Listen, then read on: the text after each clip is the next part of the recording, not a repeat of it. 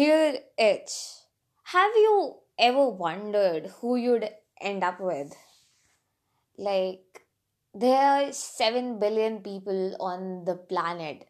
Do you ever find yourself wondering about the person you'd probably end up spending your entire life with? And I mean this in the nicest possible way. Our heart can be fucking stupid sometimes.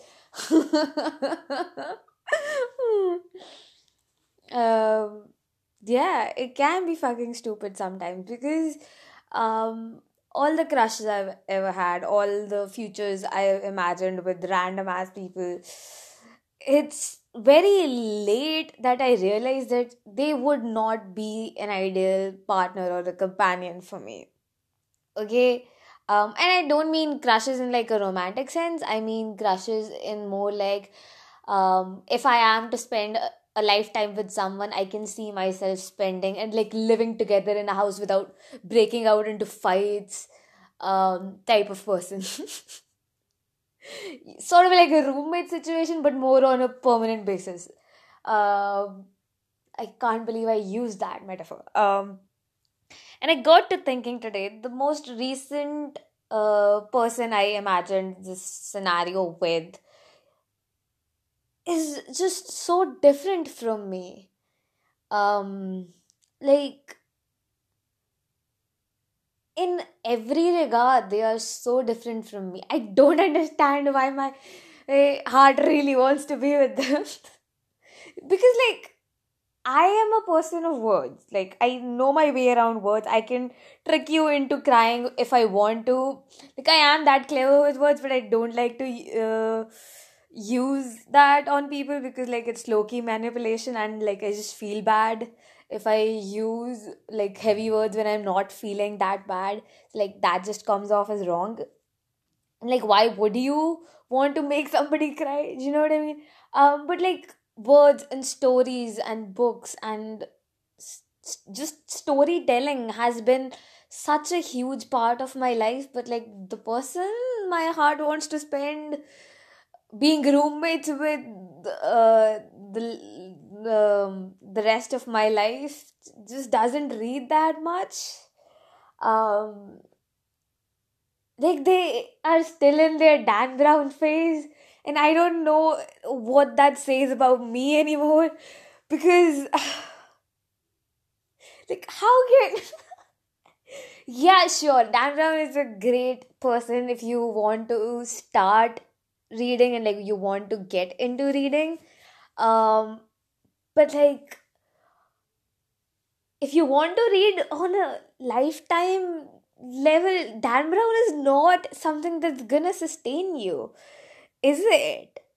um and like, I like to talk about dead poets and classical authors and classic literature way too much, and I need someone who can like bear with me yabbling about one direction stuff as well as like this classic stuff that I find extremely intriguing. I know that's a very weird combination, but it is like who I am. And like, I come as a package. Because, like, I would love to discuss Shakespeare with someone as well as Milton. I would love to discuss Lawrence, like D.H. Lawrence, and how their work was banished in England for almost 10 years because it was considered way too vulgar for like regular people to read. So I think it was only allowed to like be read by academics at after a point. But like, then everything sort of turned around and the manuscripts were finally published for the public to read. And like, I want to talk about how Lawrence gets inspired by Walt Whitman. And like, I have this one Penguin edition which is like the complete poems of Walt Whitman, and the first page of that edition is just about how much D.H. Lawrence admired Walt Whitman, and that's just something so beyond me. Like, I knew these two people existed. I knew these two people existed around the same time, but like, that interaction between these authors and like these revolutionaries of literature uh, is just so mind altering, and like reality doesn't make sense to me anymore.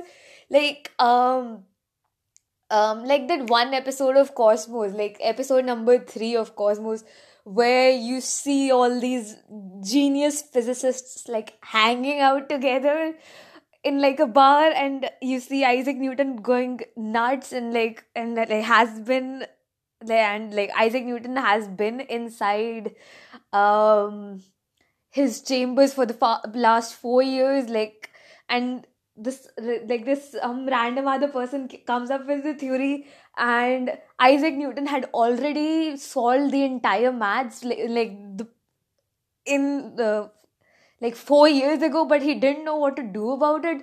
So like, and all these genius minds being alive at the same time and interacting with each other, and like being supportive of each other's work, essentially, because like if they weren't being supportive of each other's work, um if I'm talking about scientists or if I'm talking about literary people, like if they don't interact with each other, if they don't support each other, um so many of our like modern day discoveries would have just not existed. Like it's so mind exploding to me that all these people were there, and like they didn't have egos to, to stop them from actually pursuing the true path of science, and like from actually advancing this very true, like, for like actually just advancing their field rather than worrying about whose ego is being hurt, or like rather than just caring about themselves, they loved their field so much. And like I want to talk about Bronte sisters with someone, and like how they just gave up their identities in order to their work to exist outside of their homes and journals, and just outside of their bedrooms, because like that was a huge thing back in the day. Women were not allowed to publish, which is insane if you compare it to like YA industry, or like general fictional industry. It's ruled by women, like it's dominated by women, especially the YA industry. Like I haven't seen much of like male YA authors. Like I read, I found some of them, but like it's mostly ruled by women. um like I want to talk about Jane Austen and how she basically tricked us all into, like, Jane Austen was the possibly the first person to talk about cottagecore aesthetic. Okay. Jane Austen only knew about her life in her small village, and she made that life so interesting and appealing to almost everyone, to wild extents that like people still read her stuff today and relate to the so many things that happen over the course of her novels. And um like at that time, people were more into like murder mysteries and gory stuff. Like gothic was a huge thing around this time, like which can be traced back to Little Women by Louisa May Alcott, which is like almost a semi autobiographical novel at this point, because you see Joe in that book publishing mysteries and all that sort of stuff, the stuff that sells rather than literary stuff. So like all these people that actually um talked about families and dynamics and how it affected one other, it's just so fucking amazing to me. And I want to talk about how insane Mary Shelley's life was. Like, she was probably the most chaotic person. And there's this one episode of Doctor Who where um um like in the recent season, where the Doctor and their companions go back to a time when Mary Shelley, the actual night when Mary Shelley came up with the idea of Frankenstein. And like obviously the show has been incorporated in like and written, the episode was like written in such a way that it incorporated with the theme of the show. But Lord Byron was there, Percival, PV Shelley was there, Mary Shelley was, they were around each other, they talked, they interacted, and like that's so amazing to me. I also like noticed how, I mean, I genuinely do want to talk to someone about this, because like there are so many similarities in Emily Dickinson's life and Van Gogh's life. Emily Dickinson was not allowed to publish her work by her father because he believed that women should not be in publishing. While on the other hand, Van Gogh couldn't sell a single painting in his lifetime. And like 200 years or whatever many years down the line, we only know these two. We only know the dumb fucks in their lives because because of their art and like their resistance to change. Emily Dickinson died alone. Louisa May Alcott died unmarried. These people pushed the way, like they paved the way we tread upon today, and it's just so brilliant to look back. I mean, I understand why there's like a sort of hesitation around reading classics, because I used to be um one of those people as well. Like I was like, okay, everyone talks about reading classics. I was insecure that I wouldn't really understand what the stuff was going on about, like, and what they were talking about, and like what was happening. That was my first insecurity. Secondly, I like classics. Like everyone in my school, everyone was like just reading classics randomly. So like that year, I decided like classics are way too mainstream for me. I'm not gonna read them. And like I didn't touch classics for like 5 years.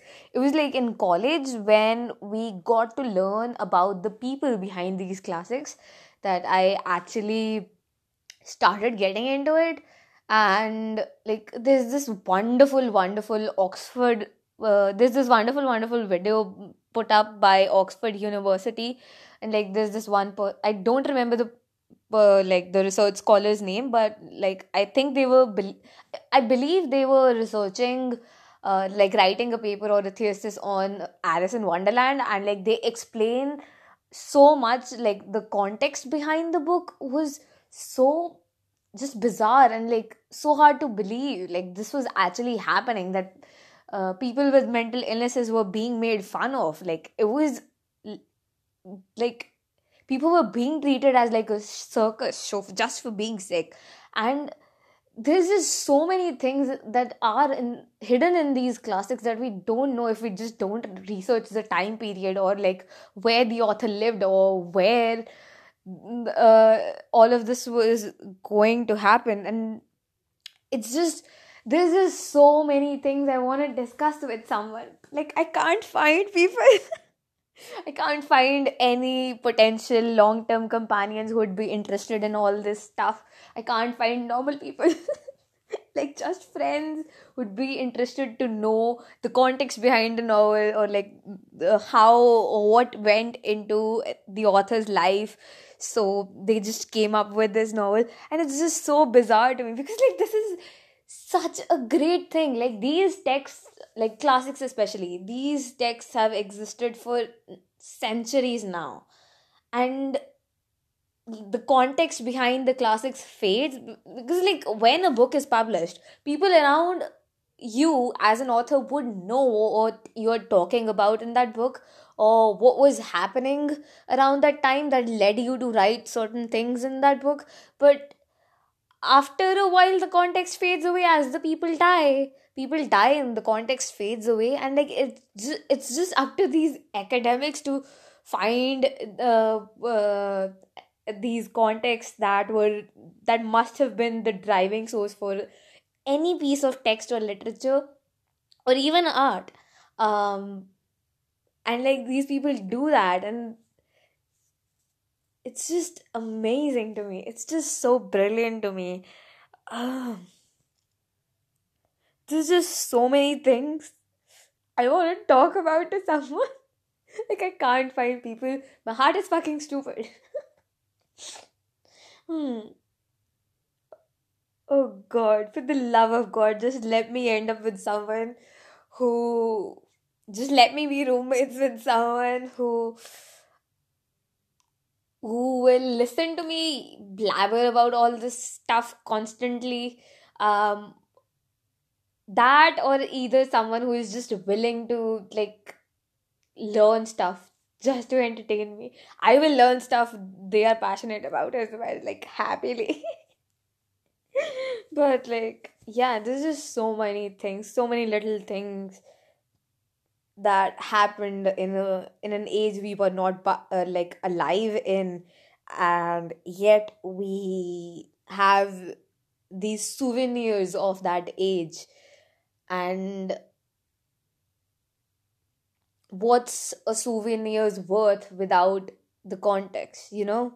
Like, say if I gave you an Eiffel Tower keyring, you'll find it cute, but like you'll need to know the context behind it. Like, you'll need to know that there's this thing called the Eiffel Tower, and it's like one of the most popular tourist spots in the world. Like, you'll need to know that context, right? If you don't know the context, the souvenir is cute. It's amazing. It's okay. It'll just be okay. But like, if you know the context, that like it's a miniature version of this huge ass monument in Paris where people go and like confess their love, and just it's so romantic. The air is so romantic, but and just, yeah, that like adds to the value of this souvenir. And like, that's how I feel about classics these days. And I might have just forgotten that this episode was about um talking about crushes, and like how hard is stupid at choosing that. But like, I just ended up talking about my love for classics, which is something I do. I often go on tangents, but like, this is my podcast, I can do anything I want. Unless you have a problem with that, please write to me. Nobody writes to me whenever I put up these podcast episodes. Like, I know a bunch of people listen to these regularly, and all my information is in like the podcast notes. So, yeah, just reach out to me, man. It'll be lovely to hear from you. You will be the person I write or dedicate these podcast episodes to. Love. It.